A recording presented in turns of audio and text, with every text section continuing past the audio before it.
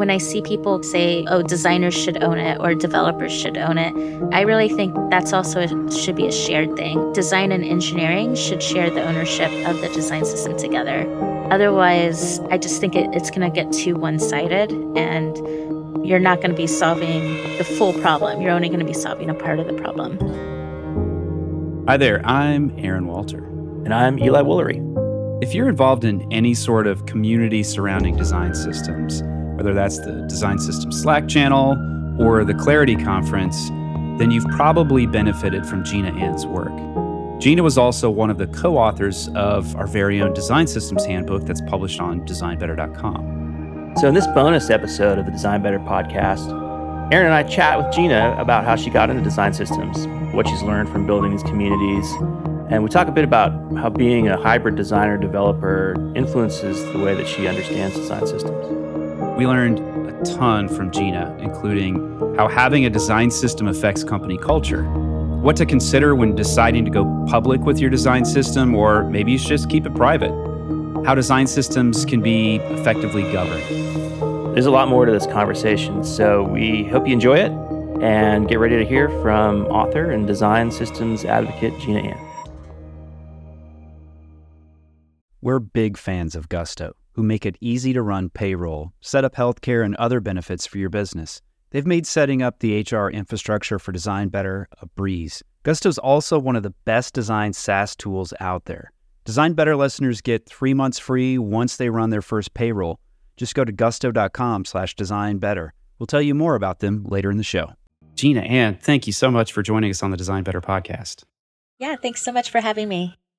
So Jina, you have been in the design game for a long time. I've long admired your work. You've done a lot of interesting stuff. You worked at Apple on a big redesign. I think it was the first one using CSS back in the day. Mm-hmm. And people might also know your work from Salesforce, working on the Lightning design systems, one of the most well-known design systems out there. But I'd like to maybe go back a little bit further. Tell us about your origin story. Where did you grow up, and how did you find your way into design?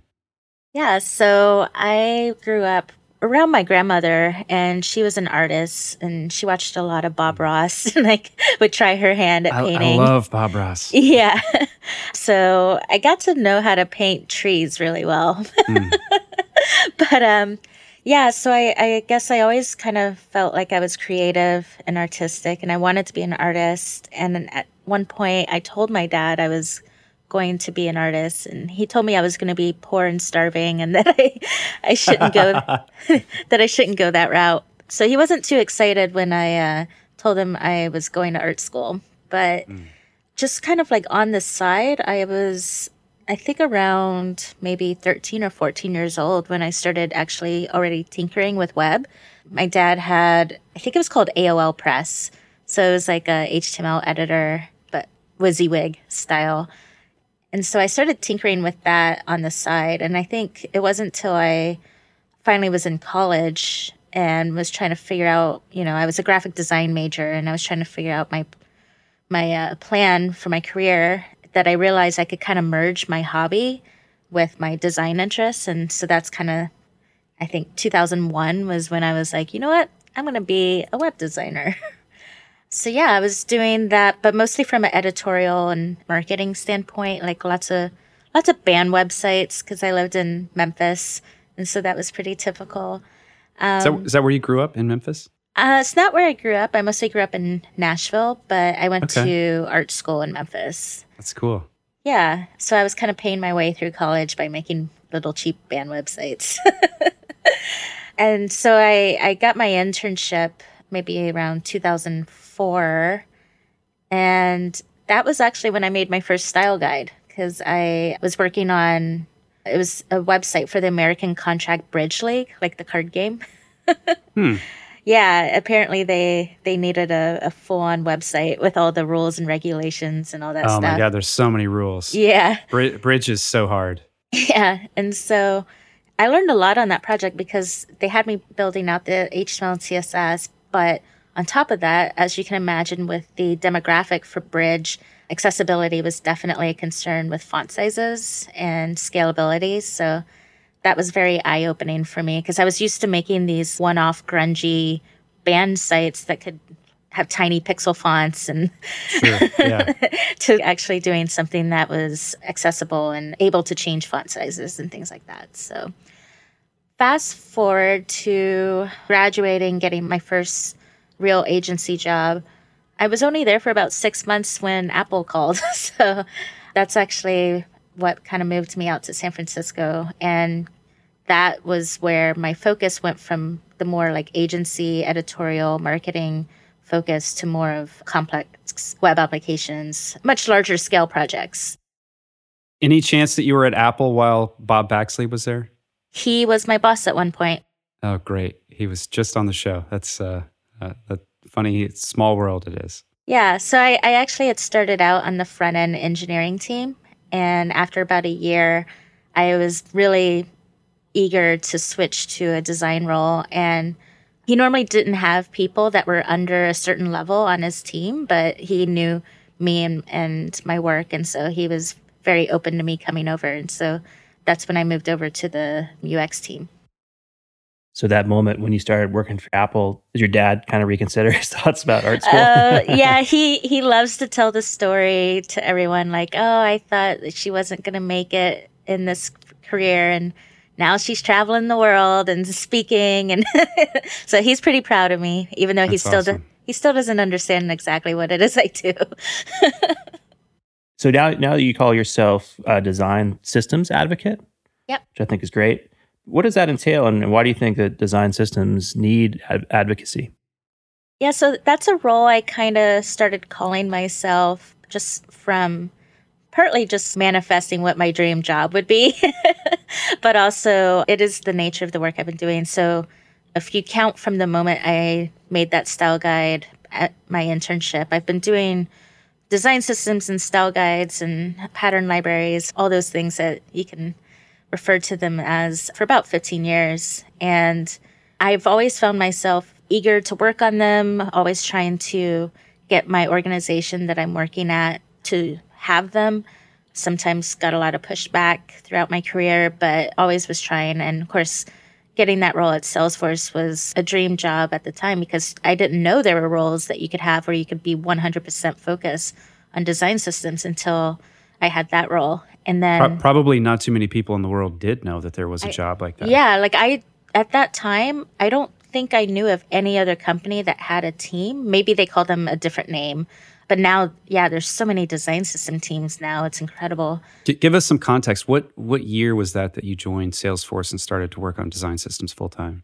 2014. So I was actually already at Salesforce working on a different product. And then when I found out they were making this design system team in the core part of the company, I was like, sign me up. Mm-hmm. And that was, it pretty much changed my whole thing from, I still have a strong interest in product design and UX design, but it really made me focus on design systems full time. And yeah, so just the internal advocacy as well as the external advocacy was really important to me, not just speaking about the design community, but also the network of people in the Salesforce ecosystem. They have so many companies. I don't even know how many. I would say probably hundreds of thousands of companies that are building all sorts of things on Salesforce. And they want their stuff to look and feel like Salesforce. Yeah. And so having this design system that was not just internal, but made for them too, was really key. And so I just kind of found myself being that advocate. And I don't normally like to use the word evangelist, but that was a lot of what I was doing. And so that's kind of when I decided to just start calling myself that. And now I actually see this is kind of becoming more of a role in other companies too. So that's pretty exciting. This is something that we have heard from a lot of teams who are investing in design systems is that the advocacy part, the building like a marketing campaign almost around the design system becomes really important to creating momentum, driving adoption. Could you talk about that? Like, walk us through that experience at Salesforce. You get on this team and you get to do the fun work of building, but now you got the design system. And how do you take that to the broader organization and then beyond to these thousands of developers and designers who are building on top of the platform? Yeah, so when we were starting out, I think initially we thought the rest of the company would kind of follow suit later on, and we were just going to focus on the design team itself. Of course, that definitely changed once people caught wind of what we were doing. But at the beginning, I was spending a lot of time talking to our engineers and explaining what it was that we were trying to do. And some of the responses I got was, oh, yeah, that sounds great, but it'll probably be like 2 years before we can adopt this. Even just the button would probably take 2 years. And because of the scale of, all the legacy that Salesforce had at the time. And so we were thinking, okay, we'll get the designers using it, and then we'll release it to the third-party ecosystem. And then at some point, the engineers will catch on. And then it ended up being totally the opposite, because what happened was we put it up internally. People found out about it. Developers started using it because that was like a bunch of CSS they didn't have to write. So they started copying and pasting. And then we realized we needed to flip our focus to be engineers and then third party. And then we ended up, because the designers were already so integrated into what we were doing, we were like, okay, maybe the resources and things we were going to build for them can wait, because we got to get these engineers doing what they're doing the right way. Instead of copy and pasting, we need to give them better resources. So that was interesting, because there was a lot of meeting with engineers. We held an advisory board where they could come and ask us questions about integration and accessibility, pretty much anything that they needed. And that advisory board wasn't just for engineers. Designers and product managers could come too. In fact, we encouraged, if a designer wanted to come, to bring their PM and their engineers with them. So there was that. We also had office hours. I was meeting with designers, developers, even content strategists, anybody that just needed to work through a problem or had a question about design systems in general. We were doing internal brown bags during lunch. If you're familiar with Stephanie Ruiz, who now manages the team, she was amazing at the brown bags. She would throw together these tutorial workshops, and they were incredible. And so we're working on that kind of stuff. Of course, we'd had all the events like Dreamforce, where all these customers that were trying to build apps would come. So we would spend time with them, working with them to help them make sure that they're using the design system in the best, most effective way for them. So it was just a lot of internal and external talking and then communicating and helping. So I actually found the actual design work that I was doing became minimal. It was mostly talking and meeting, almost being like support / teacher / just a facilitator. Jina, so you have this great hybrid background, being both a designer and having front-end developer skills. How did that help you? You mentioned you spoke a lot with developers and getting buy-in in the system. And how did that help you? And what kind of advice would you have to designers who maybe don't have that skill set? Yeah, I mean, it definitely helped me because I had the understanding of what was feasible. That's always, engineers, I think, want to know that the designers they're talking to, know that what they're designing can actually be achieved. And so that's definitely something that helped. And a lot of the engineers have, at least at Salesforce, not in every organization, but the team I was working with, a lot of them were not front-end savvy. There were a few that I could name on one hand on that side that I knew of personally that were good with CSS. But the majority of the engineers might know the basics of styling, but when it comes to making things responsive and scalable and all that, that just wasn't there. So it's nice to meet with them and do these pairing sessions, because then you can actually work through the problem with them. And then they see oh, wow, okay, they actually have a really good understanding of this. We should, listen to that and respect that. So that definitely was super helpful. Support for Design Better comes from our friends at CrashPlan. Visit crashplan.com/designbetter to sign up for a free trial and take advantage of one of their limited time buy one, get one offers. Let's do a little thought experiment together.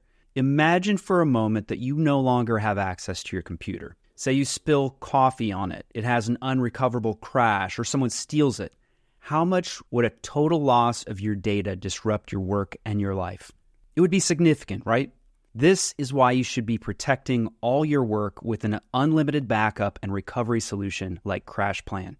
CrashPlan works efficiently in the background while you work, encrypting and sending all your new or changed files up to their secure cloud every 15 minutes.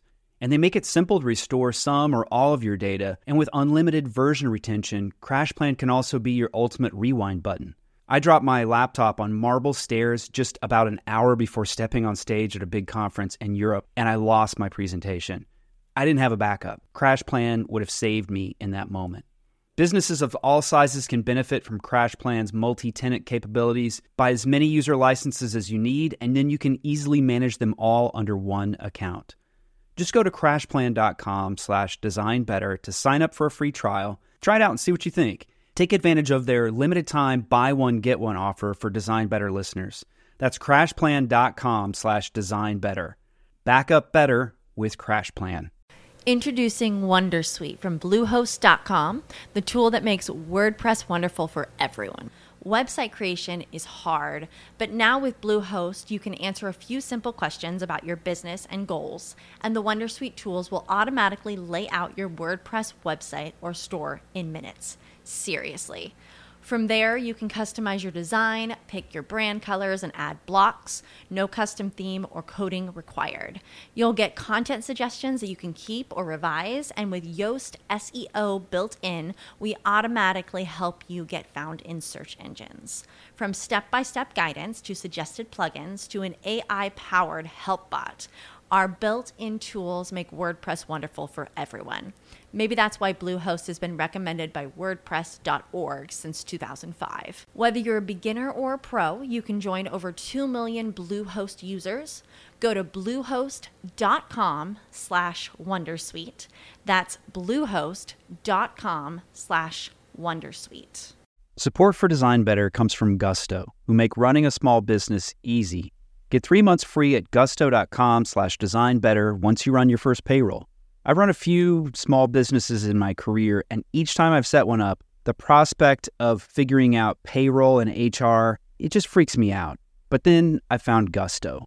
It's an incredible tool that Eli and I use to run our own payroll here at Design Better. Gusto made setup easy, and they even helped us sort out tax registrations with multiple states. Gusto is a brilliant tool. It's well-designed, and it's incredibly usable. Design Better listeners can get 3 months free once you run your first payroll. Just go to gusto.com/designbetter. Can't recommend it enough. So Jina, you worked on Salesforce Lightning, and then you're independent, and you help a lot of different companies. So presumably you get to see a lot of different types of design systems and a lot of different cultures where design systems are trying to be adopted. What are the challenges that you see a lot of companies dealing with as they try to get some momentum with a design system? So usually when I talk to companies, they're at two different stages. They're either still trying to get it sold across the organization, like trying to get that buy-in. And then the other is they've already got a design system, but they kind of want to take it further. Maybe it's not quite solving all their goals that they were hoping for. And so with the latter, it's often like they've built this beautiful style guide. They've got their typography, their buttons, their basic components. But maybe they realize, okay, now we have that working on one product. Now we need to apply it to various other products. Or maybe we need to consider native platforms now too.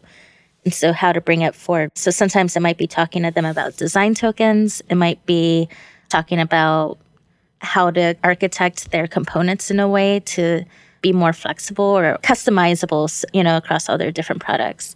So those kind of conversations will happen a lot, especially since I did a lot of that kind of work at Salesforce with design tokens. It definitely helps bringing some of that experience to them.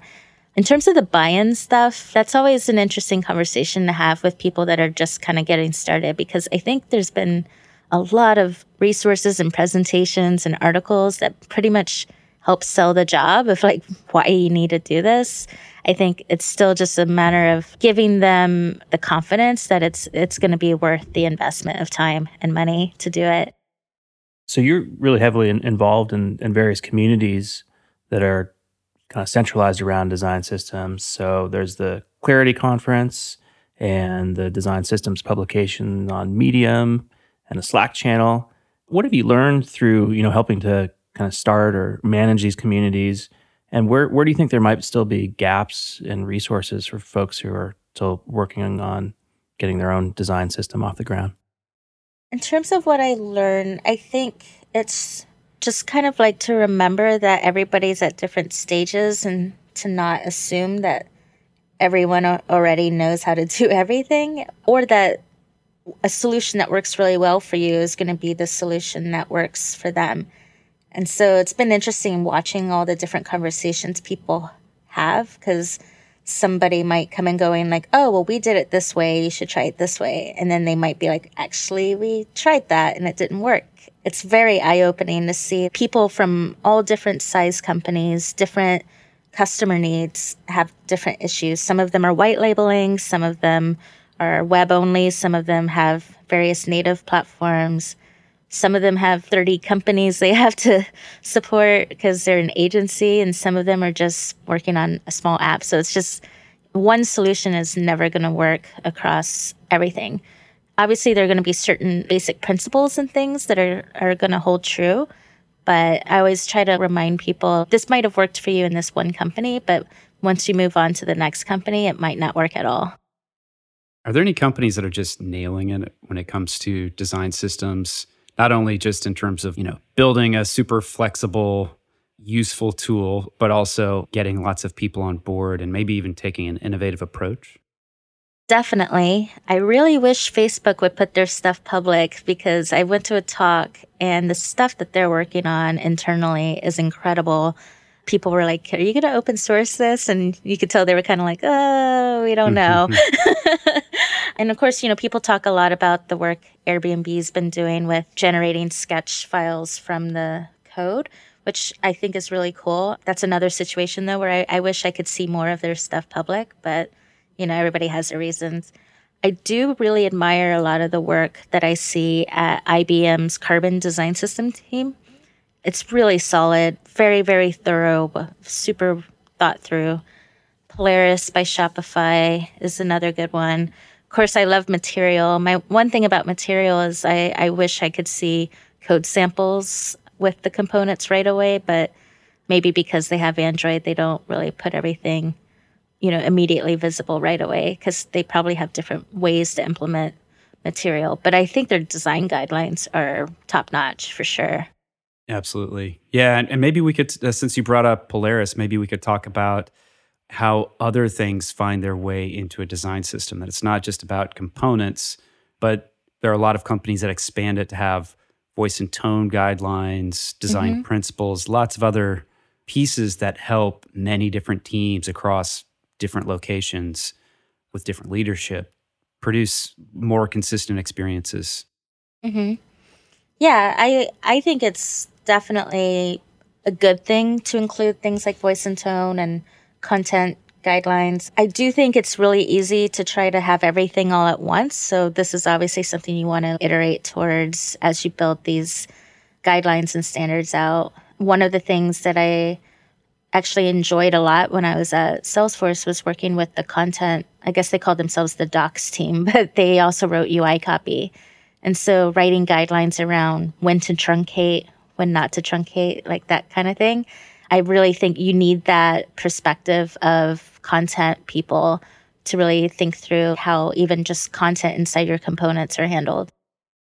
You helped us write a book on design systems on designbetter.co, which we're massively appreciative of. I think a lot of people have gotten a lot out of that resource. But that was late 2017, so likely some things have changed and evolved since then. Maybe you could talk a little bit about what you've seen change over that time period in the last year and a half as far as design systems go. Yeah, so I've been seeing a lot of talk around web components. So I think a lot of people are thinking about making the move to web components. And I think that's just really more about longevity with their design system, trying to make it a little bit more tech stack agnostic. Can you tell us a little bit more about what web components are? There's a number of folks in the audience who may not necessarily be tech savvy. Sure. And though I admit I've not had the opportunity to explore them yet, so I'm not an expert on them, but it's basically, I guess a metaphor is if you have like an iframe in your website and it's embedding like another website inside your website, it's kind of like that, but it's not that, if that makes sense. It's like this piece that has its own style and markup and structure and behavior all kind of baked into this piece. And you pull that in that piece and nothing from outside that can affect it. Does that make sense? Yeah, absolutely. Yeah, so I guess that's my way of trying to explain it. But I definitely want to explore it. I just have not had the opportunity yet.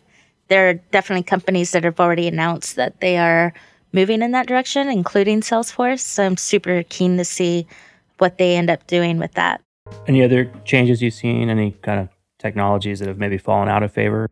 I'm still a big fan of SaaS, but unfortunately, I've been kind of seeing a lot of negativity towards it because everybody thinks because they want to move to another platform that it means that an older platform is bad, but that's not necessarily, in my opinion, true. Just because you want to explore JavaScript for your CSS, that's fine, but that doesn't mean SaaS is bad.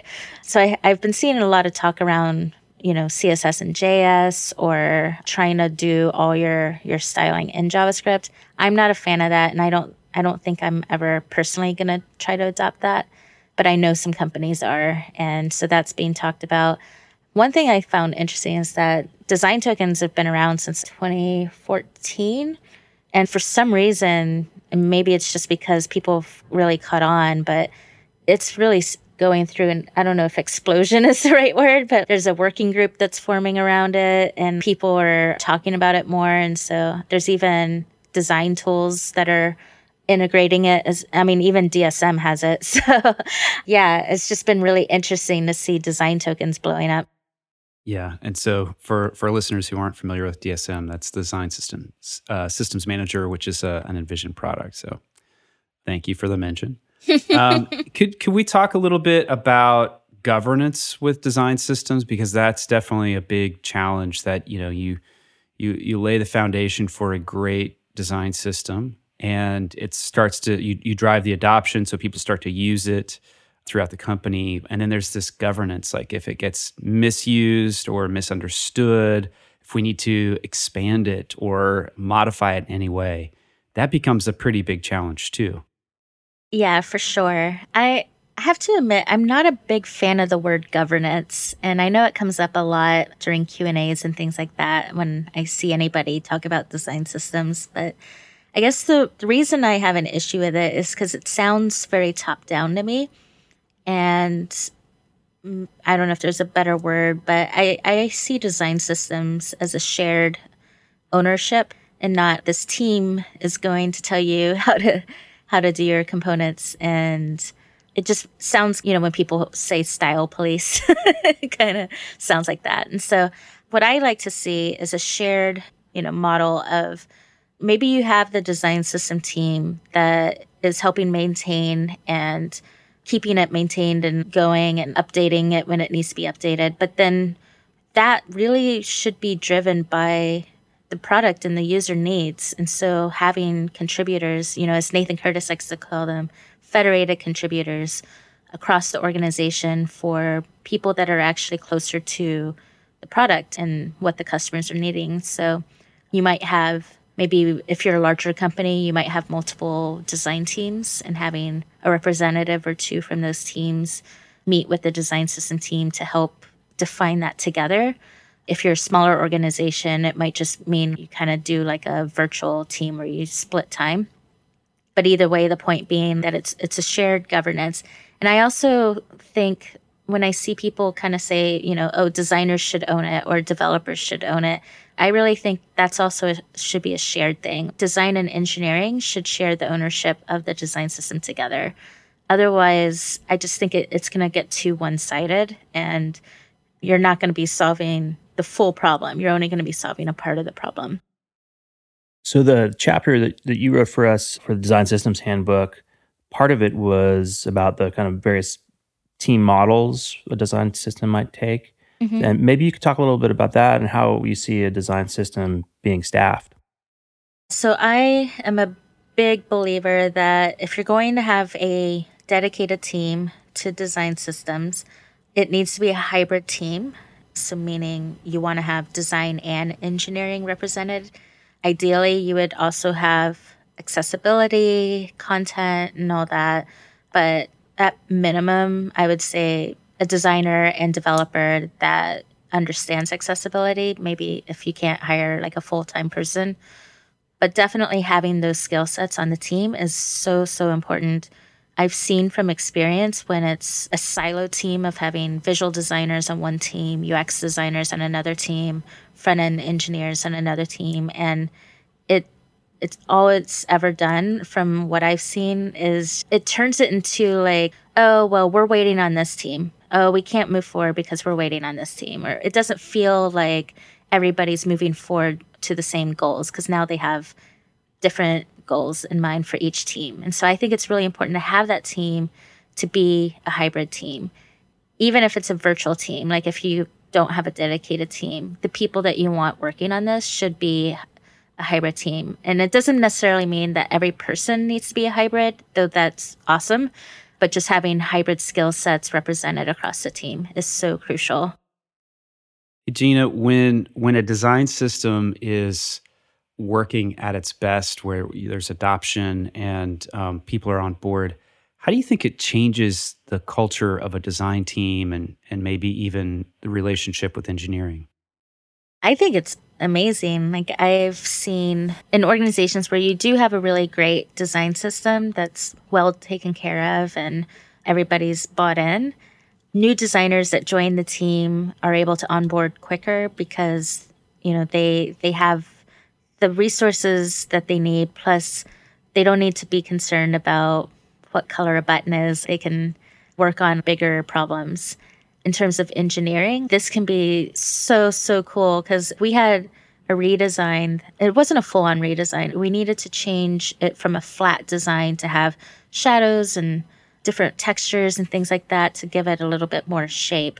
And that required very little work on the engineering side because we had the design system, particularly the design tokens in place. We were able to just swap some things out and push it up. Engineers don't even need to be concerned with it. They just pull it in. It's already in and it's just working.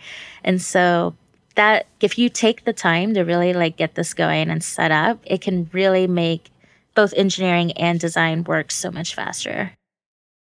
So a little earlier, we talked about how some companies take a private approach, like Facebook with their system, and then Google obviously has Material, which is a more public model. What are some of the things that companies should think about as they decide whether they want to make a public or private design system? Definitely be thoughtful about it. I know from experience, once you put something open source, and especially if you have a big community of customers and partners using this open source design system, once things are out, it's out. And like trying to undo or change anything is really difficult. And you have to have a really solid deprecation strategy and really good communication and support for the people using it. And so I think it's always good to open source if you can, because it's really good for the community. But just to be very thoughtful and mindful about how you approach it, because if you've got millions of developers using it, I kind of think about like anytime Bootstrap makes a breaking change, how many people that actually affects. It's a big impact thing, but it can be really, really amazing because then, you have all these people that are excited about it, using it. They can contribute their own, if they have like maybe a variation on a component that they think would be useful for the wider community. It's always really exciting to see that. And so it's this balance just to be mindful of. How do you think, maybe not even open sourcing, but just publishing it for people to see, not necessarily like fork it and use it, but how do you think that affects things like recruiting and talent acquisition? It definitely helps. When we launched the Lightning Design System, our recruiting, I don't know if funnel is the right word, but the people that were coming through definitely increased, and we were seeing really strong interest that maybe we didn't see before. And I think it was because it's not only showing how you work and how you think through things, but it is sort of a marketing tool in a way. And not every design system needs to be a marketing tool, but it can be if that's something that you're wanting to show people. This is what we believe for design and engineering, and these are design principles. People can see that and be like, wow, they actually care. They've got things going really well. So I want to go look at that. So Jina, you mentioned earlier that you've created kind of your dream job, right? That you are independent at this point. You do a lot of great community engagement that we talked about, clarity and various other things. And that's got to feel great. The type of work that has, meaning and kind of recharges the batteries. Can you talk to us? I think our listeners would be very curious, like, how does one go about creating their dream job? That is a really good question. So when I left Salesforce, I had plans to go independent and do consulting and more community stuff. And then my first client was Amazon, and they ended up hiring me. And so that kind of stalled my plans. And so I was at Amazon for about a year, a little over a year. And then I ended up leaving and going independent again because I realized that it just wasn't really going back into a job like that. It was a number of factors. I did as much as I could in that time that I had. And one of the reasons I wanted to go independent was actually more about like self-care. I just needed some downtime and some recharge time. And I didn't let myself have that when I went to Amazon. And it wasn't good for me. Like, I wasn't being healthy. I wasn't taking care of myself. I wasn't sleeping. It just wasn't good. So I decided to take some time again. So I actually left in September, and I didn't work on anything but my own community stuff until about January. And then January, I started taking on the client projects. When you asked me like my calculations, it was kind of more of just a personal need to like take care of myself, recharge before I really jump into something big again. And I've just been kind of lucky, I guess, because, well, maybe it's not luck, but I guess when you have companies like Amazon and Salesforce and Apple on your resume, people tend to look at that as like, oh, okay, well, let's talk to her because she seems to, have done this at a large scale. And so the type of consulting I've been doing, at least the type I want to be doing, is really more of almost a coach or advisor rather than coming in and implement. And that was the other thing with when I was consulting with Amazon before I went full time, it was implementation. And I really think personally my take on design systems coaching and advising or consulting in general is I want to teach and empower so that I can leave without feeling like they're stuck still. Does that make sense? I just, Sure. I wanted them to like be able to move forward without me so that, I don't know, like not be a bottleneck that they're waiting on. Like I want them to be empowered. And so I've been very careful about the type of consulting gigs I take. If you need me for a day, if you need me for a week, or if you just need an hour, that's fine. But if you need 6 months of consulting implementation work, I'm probably not your person. Jina, you mentioned, taking care of yourself. And I think, we've had other guests too, where, the tech industry can be pretty brutal on your personal life Yeah. at times.